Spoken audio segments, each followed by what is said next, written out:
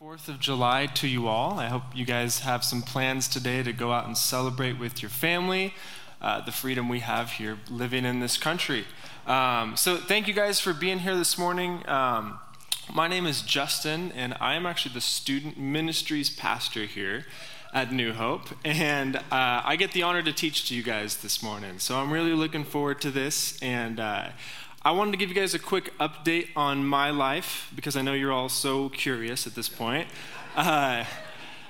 It's been a while since I've been able to be up here on stage and teaching in front of you guys, and so I actually wanted to give you a quick update on my family life and show you a little bit of what we've been up to the last few months. And so this year, on January 4th of 2021, we introduced our firstborn son, me and my wife Cassie, Thomas. So this is Thomas Warren Coates, and as you can see, he is a ball of energy.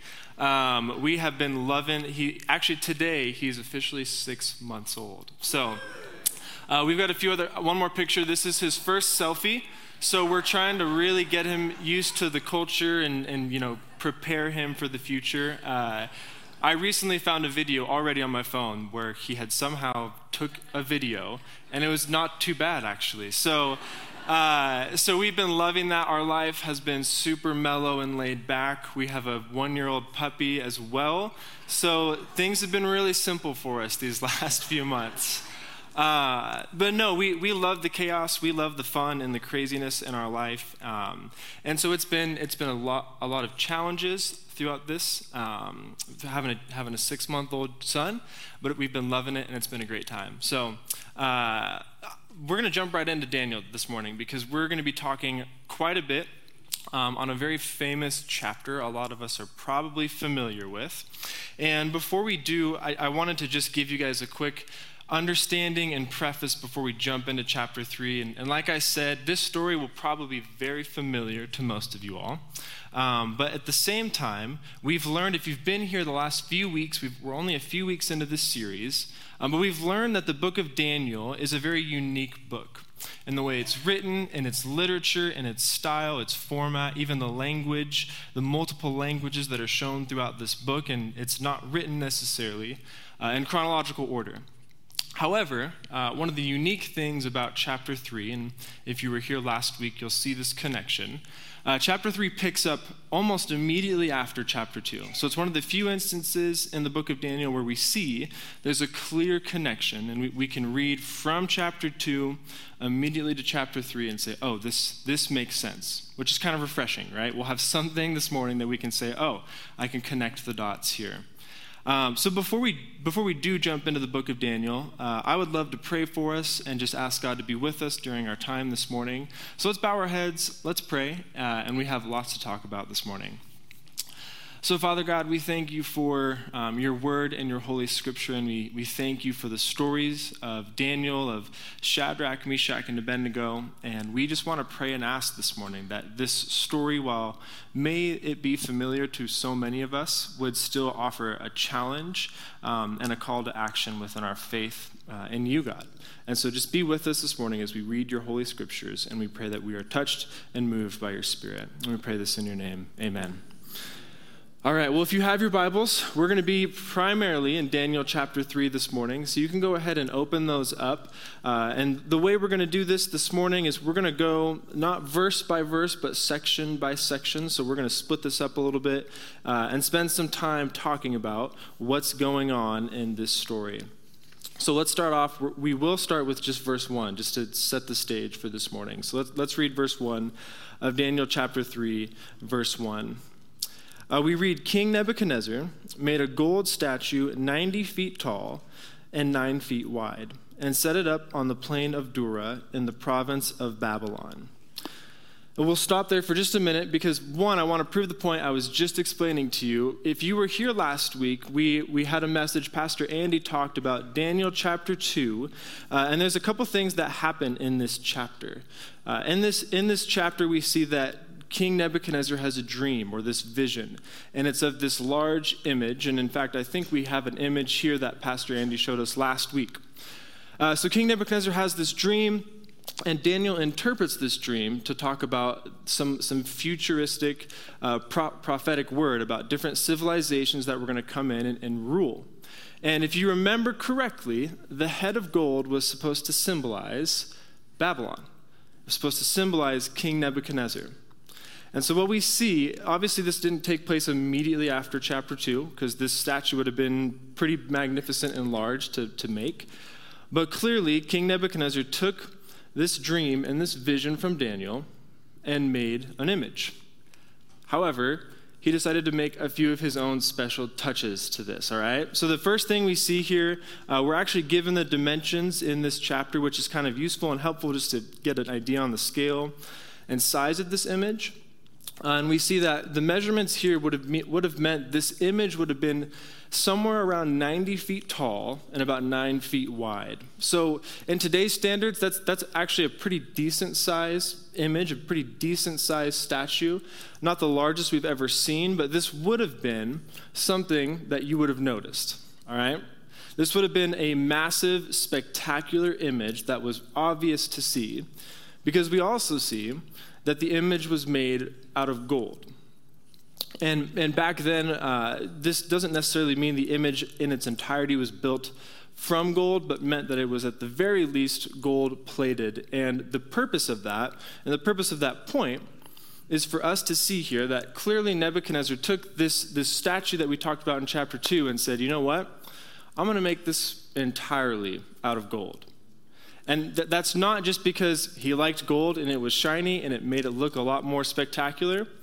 We can almost imply here that Nebuchadnezzar decided to say, you know what, Daniel, in this vision, you said that a new kingdom is going to come in and take over mine. Well, by me making this out of gold and gold only, this shows who's really in charge. This shows that I'm not willing to bow down. I'm not willing to give up my rule, and I want everybody to know it's all about me, okay? And we also see, clearly Nebuchadnezzar has had a change of heart and attitude between chapter 2 and chapter 3, because he's praising Daniel, he's thanking him, he's recognizing the work of God within Daniel and his interpretation of this dream. But now Nebuchadnezzar has said, you know what? That's a great dream, that's a great idea, but let's make this more about me. So we start chapter 3 off very similar to chapter 2 and 1 with King Nebuchadnezzar pointing things back to himself yet again. This image was a way for him to show the world that I still am in control and I'm still in charge. But our good friend Nebuchadnezzar takes this a step further. So let's continue and read verses 2 and 3 here. It says, He then summoned, this is Nebuchadnezzar, the satraps, prefects, governors, advisors, treasurers, judges, magistrates, and all other provincial officials to come to the dedication of the image he had set up. So the satraps, prefects, governors, advisors, treasurers, judges, magistrates, and all other provincial officials assembled for the dedication of the image that the king Nebuchadnezzar had set up, and they stood before it. So, a long list of names here, right? And if we wanted, I'll spare you the details. We could go through each list and talk about each person and what their role was in Babylon and why they were so important. But the reason this list of people is mentioned here is simply for us to realize and see this was a ceremony, this was a celebration where Nebuchadnezzar said, I'm going to invite anyone who's anyone to be here. He wants to make sure that, and most of these people listed here would have been higher officials, people of high ranking and standard in Babylon, but it would have been almost everybody. And so what we see here is Nebuchadnezzar doesn't just build this image to say, this looks great, everybody admire it, but he says, no, you're going to all come be a part of this. At the very end of this section, we see everyone stood before it. It's almost like King Nebuchadnezzar is saying, I'm going to really make sure people see this, so I'm going to have a party for myself. I'm going to invite everybody to be a part of this, and I want you all to see how magnificent this wonderful, amazing statue of myself is. Lovely. Things don't just stop there. We'll continue in verse 4. It says, "Then the herald loudly proclaimed, 'Nations and peoples of every language, this is what you are commanded to do. As soon as you hear the sound of the horn, flute, zither, lyre, harp, pipe, and all other kinds of music, you must fall down and worship the image of gold that King Nebuchadnezzar has set up. So whoever does not fall down and worship will immediately be thrown into a blazing furnace.'" Little overkill, if you tell me. "Therefore, as soon as they heard the sound of the horn, flute, zither, lyre, harp, and all kinds of music, the nations and people of every language fell down and worshiped the image of gold that King Nebuchadnezzar had set up." So we see another list here. I don't know why. Chapter 3, Daniel's trying to make us read lists over and over and over, okay? And he gives us a further picture here of the scene. So it's not just an image. It's not just a bunch of people. It's a production here. And I think King Nebuchadnezzar knows this, and I think he wants to make sure that this image, this ceremony, this production is something that's so magnificent and so incredible that the people around want to be a part of it. You know, I would almost liken this to the same setting or a similar scene of that of a big concert, right? There's somebody or something that we want to go see. There's music, there's people, there's festivities, and King Nebuchadnezzar knows this. Here, I have a little bit of an image to show you, kind of a rendering of what this scene would have looked like. So we have the statue here, we have massive amounts of people, and it would have been huge. There would have been everybody a part of this. And the reason that's important for us to understand is what happens next. Because King Nebuchadnezzar didn't choose to just build and throw a party for himself, this big image. But now that he's got everybody here, now that he's got anyone who's anyone, looking at this image of himself, there's a decree that's made. There's a new rule that comes into play. And we see here, the herald loudly proclaims, "When you hear the music, you must fall down and worship the image of gold." So here's our problem. In Daniel chapter 3, everything's been kind of normal in the sense of this is predictable, but now all of a sudden we see King Nebuchadnezzar has an order. He has a new rule. He has a new law put in place, which we can read as Christians and see this is clearly an opposition to faith. This is clearly a new law that goes against anyone who chooses to put their faith in God. Could you imagine, think through this with me for just a moment, could you imagine being one of the Jews in captivity? Could you imagine being one of God's people standing there and realizing, okay, we've had it tough so far, now we've got to bow down to this other image. We've maybe been able to skirt through some things thus far living in captivity, but now there's a law, there's a rule that we can see that is so clearly against our faith in God. One commentator on this passage states that such a command would be impossible for a faithful follower of the true God to obey.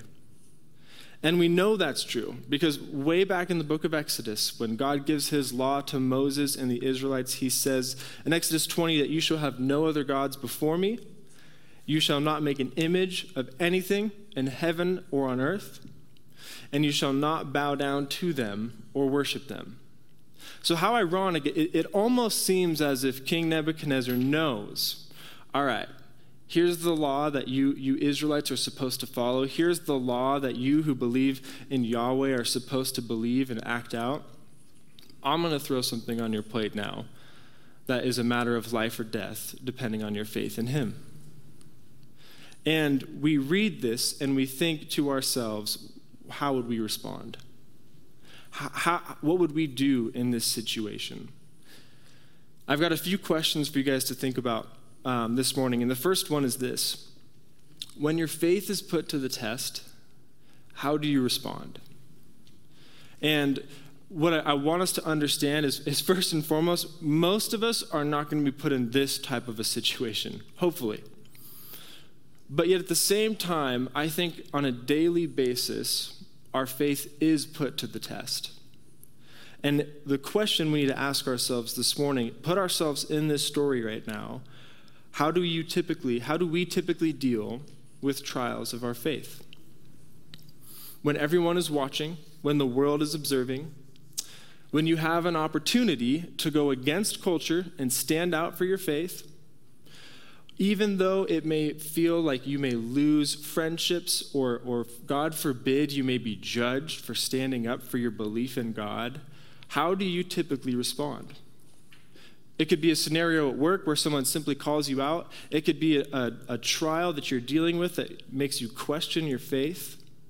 But what do you typically do when your faith is put to the test? Now, if I'm being honest, I think very often when we meet trials like this, when our faith is put to the test, we live in a culture and we live in a world where one of two things can happen. One, we so easily can slip out of those trials. We so easily can sneak out the back door, which was not the case in this story, because everyone's watching, right? We've got this huge group of people. But for us, it's very easy for us to maybe lie, to hide our true faith, just in the moment to make sure we're not ridiculed. And on the flip side, I think sometimes we just give in to culture.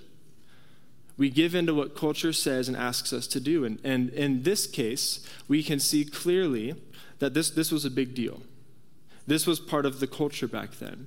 And we almost tell ourselves we can justify this thing because it doesn't quite work with our faith, or this thing, the outcome could be death or ridicule or persecution. My point being is I don't think we always do the best we can when it comes to our faith being put to the test. And so I think there's something we can learn from this story. So let's continue and let's see what we can do to respond as faithful believers in God. Our story continues in chapter 3, verse 8, and we'll read a few verses here. It says, "At this time, some astrologers came forward and denounced the Jews. They said to King Nebuchadnezzar, 'May the king live forever, your majesty. For you have issued a decree that everyone who hears the sound,'" here's our lists again, "'of the horn, flute, zither, lyre, harp, pipe, and all kinds of music, must fall down and worship the image of gold. And that whoever does not fall down and worship will be thrown into a blazing furnace. But there are some Jews whom you have set over the affairs of the province of Babylon, Shadrach, Meshach, and Abednego, who pay no attention to you, your majesty. They neither serve your gods nor worship the image of gold that you have set up.'" All right.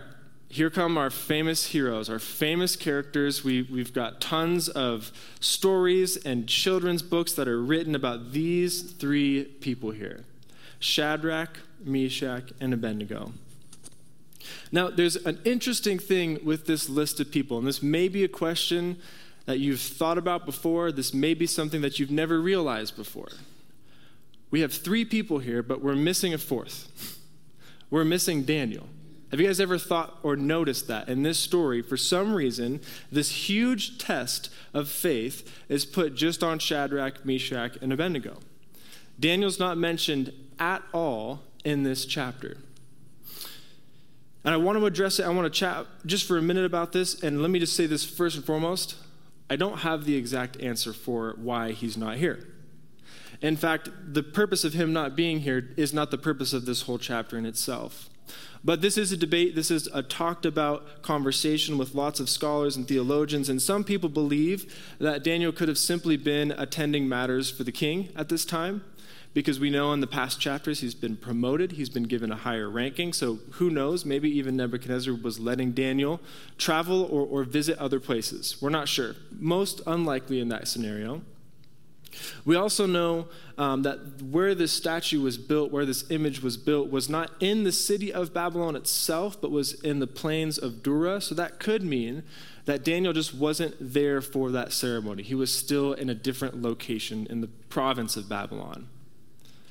Well, we don't know exactly why Daniel isn't here, and unfortunately, we don't have hard evidence to say why.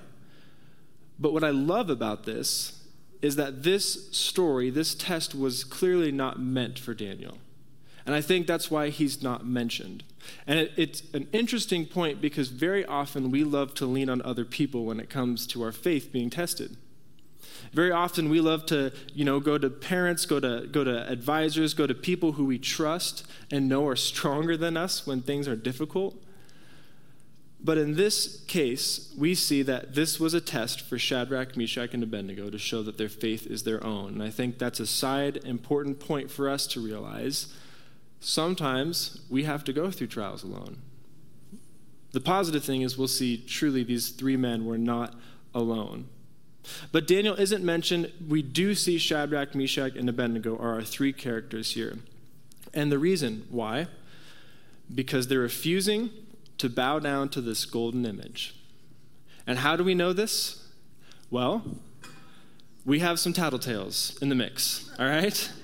When I read this part of the story, I almost laugh because it's almost comical to read through it and see these astrologers, these high officials who are supposed to be of high ranking in the kingdom of Babylon, are acting like a little sibling, right? Mom, Dad, you know that rule you told our older brother not to do? They're doing it.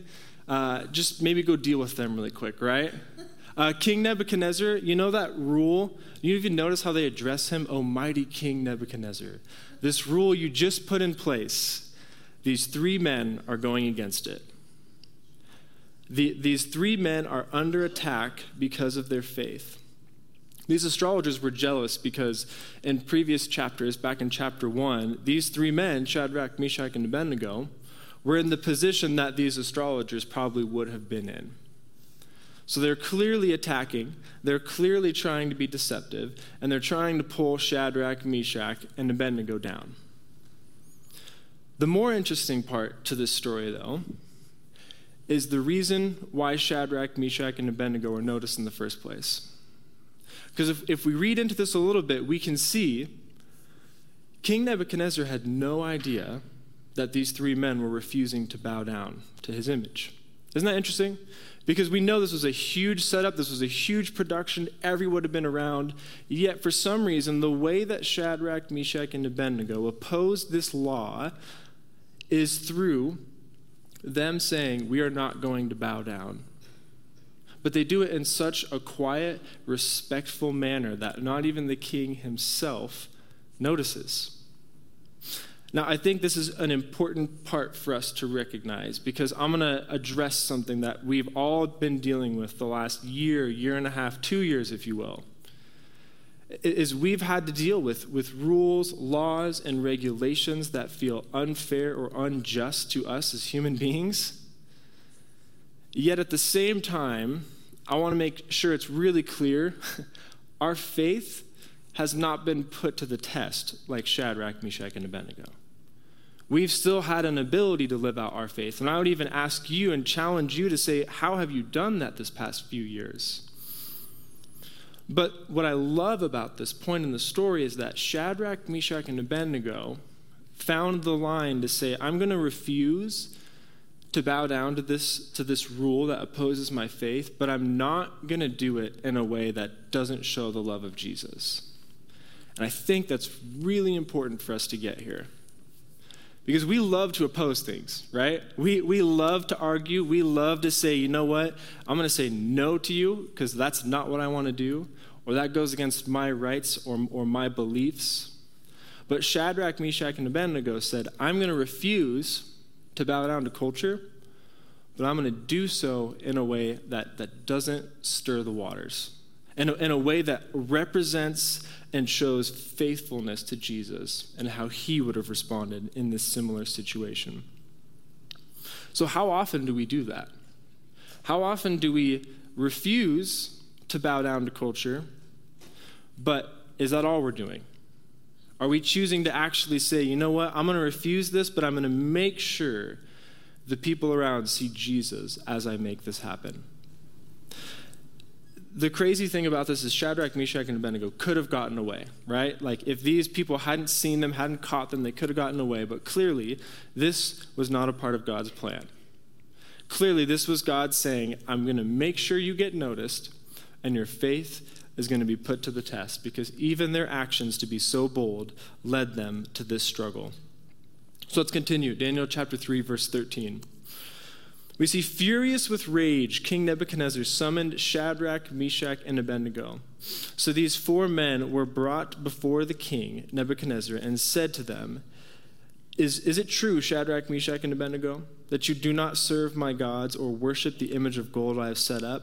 Now when you hear the sound of the horn, flute, zither, lyre, harp, pipe, and all kinds of music, if you are ready to fall down and worship the image I made, very good. But if you do not worship it, you will be thrown immediately into a blazing furnace. Then what God will be able to rescue you from my hand? So now things are getting real, all right? So now Shadrach, Meshach, and Abednego are brought to King Nebuchadnezzar. He's not just angry, he's furious. Some translations even say the image of his face changed. So picture this. You're in front of King Nebuchadnezzar, who we know already has a pretty good rap sheet of getting angry, all right? But what's interesting here is Nebuchadnezzar gives these 3 men a second chance. You catch that? If we were to look at how Nebuchadnezzar's responded in the past, he would have thrown them into the furnace right off the bat. But he doesn't. He gives them an opportunity. And what's interesting about this is I think some of us would look at this opportunity here and say, this is a sign from God. This is an answer to my prayers. You know, I did the hard work. I stood up for my faith. I've gotten this far, and now God says, this is the one time I'll let you go against my law.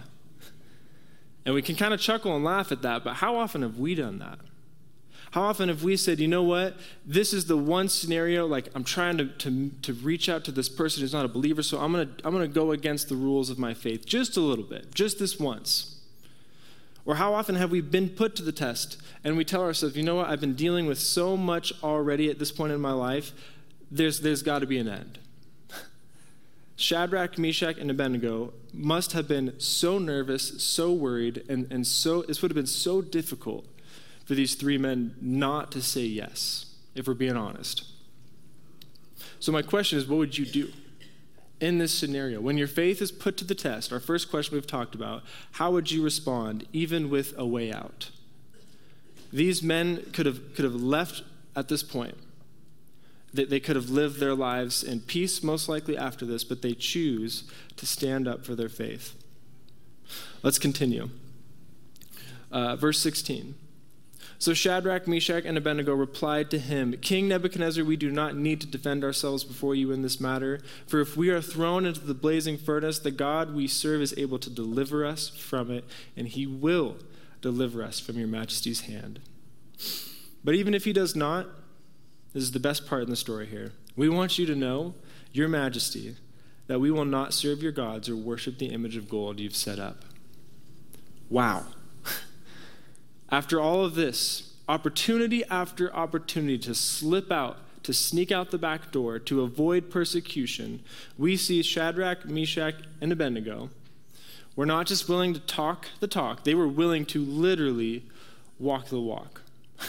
They were willing to say, I am going to stand up for my God to the point of death. You know, the book of James talks a lot about faith and talks about the importance of not just saying we have faith, but acting upon it. And James 2:14 says, what good is it, my brothers and sisters, if someone claims to have faith but has no deeds? Can such faith save them? You know, in this moment, Shadrach, Meshach, and Abednego would have been saved from persecution if they just gave in, but they wouldn't have been saved through faith. Verse 26 in the same chapter of James says, the body without the spirit is dead, so faith without deeds is dead. This is what faith comes down to. This is kind of the premise, the main idea of our message this morning is looking at the faith that these 3 men had and the confidence they had in their God. Even what Shadrach, Meshach, and Abednego realized in this moment was that even if he does not, we want to know, your majesty, that we will not serve your gods or worship the image of gold you have set up. Shadrach, Meshach, and Abednego knew it wasn't just about saying we believe God is going to leave or is going to make us get out of this scenario. Shadrach, Meshach, and Abednego knew it doesn't matter the outcome. We're going to put our faith in God. And I think often we tell ourselves, if I have enough faith, if I trust in God, if I believe in him enough in this scary situation, he'll get me out of it. But that's not the point. That's not what Shadrach, Meshach, and Abednego show here. They say we're so confident in our God that it doesn't matter if you take our life today. We know he's in control. They show an incredible amount of confidence in their God, and I think that should be something we should look at and say to ourselves, I want that same confidence. A quote I read in my studies over this passage, really interesting. It says, when we feel pressure about something, when we feel that pressure in our heart, it usually means we're not confident in what it is we're doing. I don't think Shadrach, Meshach, and Abednego felt that pressure based off of their response. I think it's so obvious that they knew that God was in control, and that's why they were able to stand up for their faith. Because, another quote here from a study, The Gospel According to Daniel, says, because our confidence should not be in what we want God to do, but in God alone. And that's really important for us to understand going forward. So that's my second question, and we'll get to our third in just a minute. But my second question to you is this. When your faith is put to the test, are you confident God's in control? Do you try and put things into your own hands? Do you try and avoid them? Do you try and do whatever you can up to a certain point? Because if we truly put our faith in God, we believe and know that he is in control. Let's read the last section of this scripture here. This is the famous part of the story. We all know it's coming because we still haven't seen the outcome of this bold faith, so of Shadrach, Meshach, and Abednego. So let's see what the rest of this chapter brings us. Verse 19 says, then Nebuchadnezzar was furious with Shadrach, Meshach, and Abednego, and his attitude towards them changed. He ordered the furnace to be heated 7 times hotter than usual, and commanded some of the strongest soldiers in his army to tie up Shadrach, Meshach, and Abednego and throw them into the blazing furnace. So these men, wearing their robes, trousers, turbans, and other clothes, were bound and thrown into the blazing furnace, and the king's command was so urgent that the furnace so hot that the flames of the fire killed the soldiers who took up Shadrach, Meshach, and Abednego. And these 3 men, firmly tied up, fell into the furnace. So King Nebuchadnezzar, being his normal self, right? Let's not just leave the furnace as it is. Let's crank it up 7. Let's make this thing hot. So hot to the point that his own men, willing to follow him, lose their life. The story continues. Then King Nebuchadnezzar leaped to his feet in amazement and asked his advisors, weren't there 3 men that were tied up and thrown into the fire? They replied, certainly, your majesty. But he said, look, I see 4 men walking around in the fire, unbound and unharmed, and the 4th looks like a son of the gods. So Nebuchadnezzar then approached the opening of the blazing furnace and shouted, Shadrach, Meshach, and Abednego, of the Most High God, come out, come here. So Shadrach, Meshach, and Abednego came out of the fire, and the satraps, prefects, governors, and royal advisors crowded around them. They saw that the fire had not harmed their bodies, nor was a hair of their heads singed. Their robes were not scorched, and there was no smell of fire on them. Sound familiar? A lot of us have heard this story before. But how incredible would this moment have been? Just to show you a picture of the intensity of this moment, I have a few pictures of what maybe a kiln or a furnace would have looked like back in Babylon. This kind of shows the size and the opening at the front. There's, I think, a second picture of maybe a more modern-looking type of kiln or fire pit. But could you imagine being a human being tossed into that? Not only that, but we know that this furnace was hot. These furnaces back then would have been at temps over 1,500 degrees Fahrenheit. And no wonder King Nebuchadnezzar leaps to his feet in amazement. Let's be honest here. Just seeing 3 people walking around in the furnace would have been pretty amazing. But instead, Nebuchadnezzar sees a 4th person. And this is probably the most debated, controversial, unknown question in this chapter is, who is that fourth person? The big question, and again, I'll tell you now, this is a much debated conversation with theologians and scholars, and so we're going to talk about just 2 points, and what I want us to not do is get stuck on this piece of the story, because you'll see in just a moment, this piece is not the important part of knowing who this person was. And let me explain. A lot of Jewish tradition says that this fourth person was most likely an angel of God. Some people even say that this could have been the archangel Gabriel. Some scholars say this could have been the angel of Yahweh, the actual angel of God, and there is some evidence that helps back this point up, but some people come to this conclusion because of the phrase that King Nebuchadnezzar says when he notices the fourth person, saying, this person looking as if a son of the gods. And translated into our English vocabulary, this would have essentially meant the appearance of an angel. And so we can read that and say, so this clearly must have been an angel. But what we don't know, and what Nebuchadnezzar didn't even know, was what God truly looked like. In fact, King Nebuchadnezzar, we know, was not a follower of Jesus. He was not a follower of God. So his understanding of what this fourth being looked like would have been maybe confused. And not only that, but the term that Nebuchadnezzar uses is not just for angels of God, but angels and deities. So we can come to that conclusion, but the conclusion that most people come to, that I think I stand behind, is that we can see that this fourth person was a pre-incarnate version of Jesus himself, which is incredible to think about. To think that Shadrach, Meshach, and Abednego were in the fire with the Son of God, Jesus. And the reason this is a possibility is because we know that Jesus is a part of the triune God, and we could actually just stop here and say, come back next week, let's have another whole sermon on this. But we know that Jesus himself has been in existence since the beginning, just like God the Father and the Holy Spirit. But what we see here is that clearly there was a fourth person in the fire who had an image that was so incredible, King Nebuchadnezzar noticed he stood out amongst the four.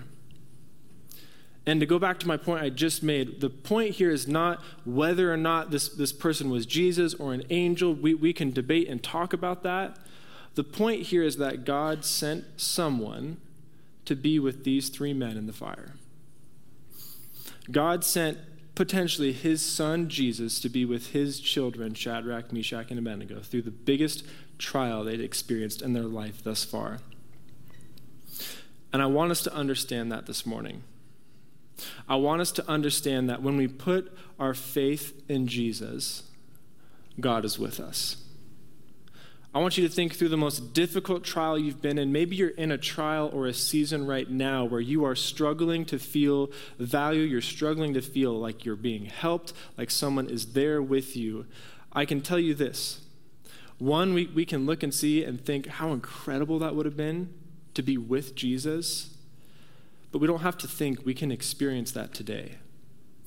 We can know that Jesus is with us despite the trials we go through. My third question and final question for you this morning is, when your faith is put to the test, do you believe that God is with you? What I want us to get this morning before we conclude is I want us to get that the point of Shadrach, Meshach, and Abednego's faith was not that God was going to rescue them from the fire. In fact, in a lot of ways, I believe that Shadrach, Meshach, and Abednego were going to be with God either way that afternoon.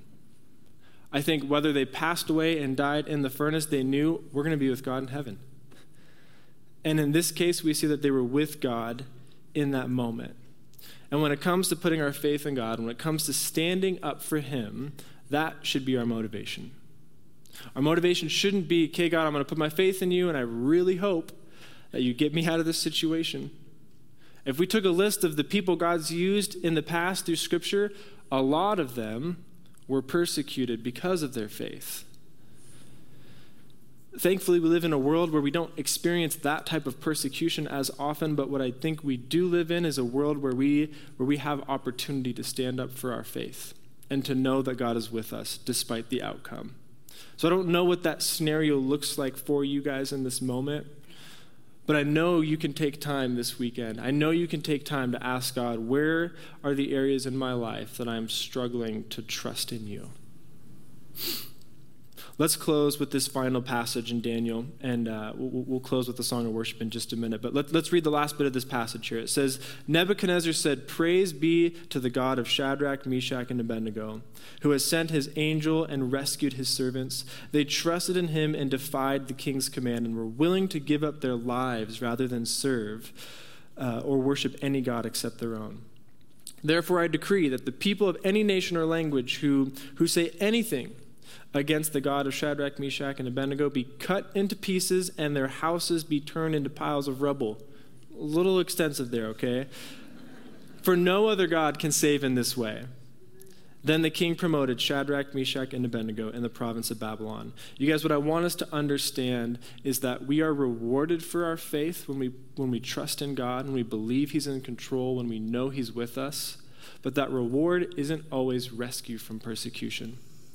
Now, what we can see this morning is God will and can do that, but my encouragement and challenge for you guys is to ask yourselves, where in my life am I showing my faith?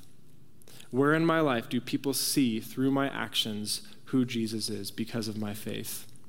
We're going to close with a song of worship this morning, and I'm going to ask the band to come out in just a minute. But let's think about that. Let's spend some time during this last song asking ourselves, God, how can I put my faith in action? In fact, if there's anything you're going to remember this morning, that's my prayer, is that you would see this story of these three men and say, what can I do to put my faith in action? So let's pray. Father God, we want to thank you so much for the God that you are. We want to thank you that you are with us through any trial, through any struggle that we deal with. And God, I pray this morning that you would put a pull in our hearts to say, can we live that out? Can we put our faith in action in the way that these three men, Shadrach, Meshach, and Abednego, were willing to do? And so, God, I pray this morning with our hearts challenged, with our focus on you, with a better understanding that you are with us no matter what we go through, can we respond in a way that honors you? We thank you, and we pray this in your name. Amen. Amen.